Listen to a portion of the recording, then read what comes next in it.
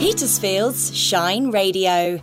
I'm Claire Venice for Petersfield's Shine Radio. It's bright and early on a Saturday morning and I find myself down at the community garden with Sue Edberg and with Sue Dillon. And I hear, Sue Edberg, you have some good news.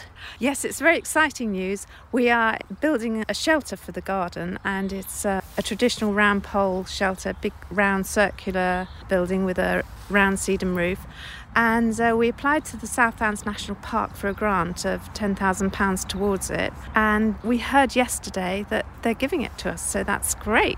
It has various conditions, which we're very happy to meet. That's fantastic news, because last time I saw you was in January at the Wassailing event, and you spoke about the eco-structure that you're hoping to build here. So how does that help with regards to the rest of the money that you have to raise? We need to raise the same amount again.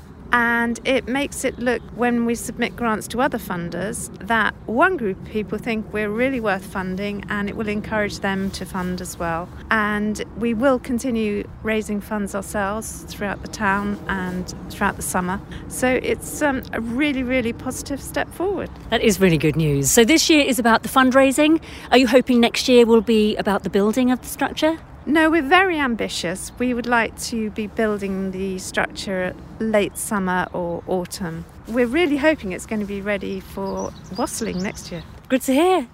Now, it's coming up to Compost Week UK. March the 13th to the 19th is Compost Week.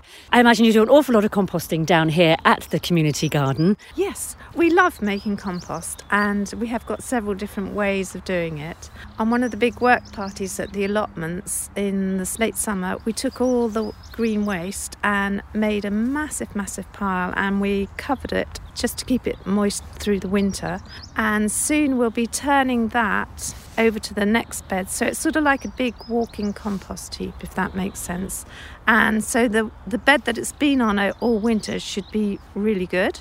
Then we'll leave it rotting down on the next bed, and that's our latest method of composting.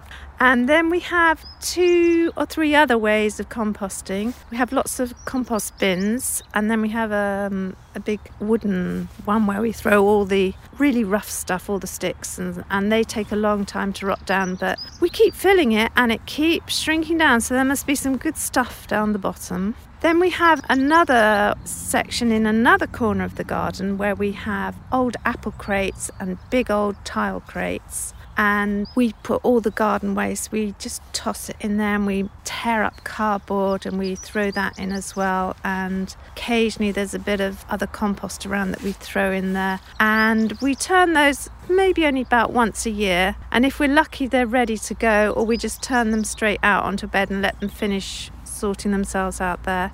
So we're quite lazy in our composting, really. But we take a lot of kitchen waste that's not cooked, chop it up, and if it's cut up a bit, it composts down much faster. We also do mow the grass, and we add that in different layers to the compost. We're not too precious about what we put in, really. We find that it's quite hard as a group. You can't say, oh, don't put that in, don't put that in, and you find it goes in, and over the years it comes out and you think, well, that was fine, really. There's a certain type of compost that worms like. If you can make your compost really just how a worm would like it, just think about, worms don't like to crawl around in dry stuff, and they're not swimmers, they don't like really wet stuff. So just try and get your compost so it's sort of moist, really. You can do this by adding a good mix of balance of ripping up cardboard, mixing it with grass clippings if you've got grass clippings, or your kitchen waste that's not cooked, and also some wood chip. Just if you've got a wheelbarrow or a tub, just a little bucket, mix it up in there and then tip it into your compost bin. The layers are important, aren't they, to have that combination as well of different items in your compost bin? Absolutely. Worms, they don't like crawling through endless piles of grass or endless piles of one particular thing. They like a varied plate. Now I see you've got a wheelbarrow over there full of compost all ready to go on. What are you doing down here at the moment at the community garden? It's a bit of an experiment. We've been reading about people who grow potatoes without digging, and we try to be a no-dig garden. So last week we laid out our early potatoes on a bed, and then we put some of our compost on top. And throughout the week, I think all the local birds have come up and whipped the worms out. And I just feel with the heavy rain we've had, we need to put a little bit more on top. So I've got a barrow of pretty well rotted wood chip, and we're going to put that on top. And then later we will be raking off our wild grass areas, and we'll put the wild grass, it's a bit like straw really, I suppose, fine hay, and put that on top as well. And then the potatoes will have a fabulous, rich, moist, happy bed to grow in. That's an interesting way of growing them, but particularly it's been so cold as well. Are you concerned that it's not going to be warm enough for the potatoes, or do you think that's going to be substantial enough to keep them warm and happy? Well, I think it's going to be warm and happy because when the spring suns come, they warm the top layers first. 1 or 2 years we've kept the potatoes out waiting for them to chit, and then they get frosted, or our sheds are a bit moist and they go a bit mouldy, and I just think the ground is where they need to be. Talking of compost bins, and you have various compost bins here, are there any other ways that people can make compost? Yes, there are lots of other ways, and one that we would love to try this year is wormery. We don't have a wormery, and we're sort of diverting most of our funds onto our shelters, so if anyone has a wormery lurking in the back of their shed or garage that they're definitely not using, we would very much appreciate it. There you go, shout out to a wormery.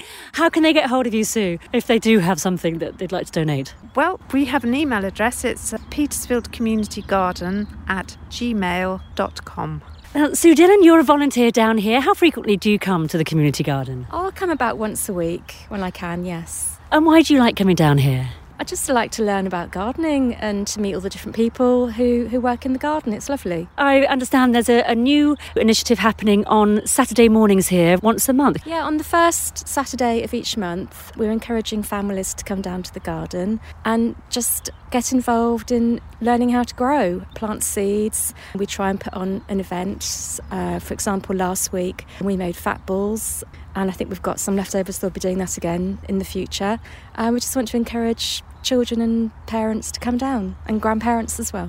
And can they just turn up, or do they need to let you know that they'll be coming? They can just turn up. If they come to the garden from about 10 o'clock on Saturday mornings, we'll be here until about midday, so they can just turn up at any time. Well, I love this space. Such a special place to have in Petersfield. You do an awful lot for the community here, and there's always something exciting going on. Thank you so much for telling me more about it. Evacuees from Ukraine are dreaming of peace. Now you can support them at a live musical event in Petersfield. Enjoy traditional and modern Ukrainian performances from the Two Colours Women's Choir.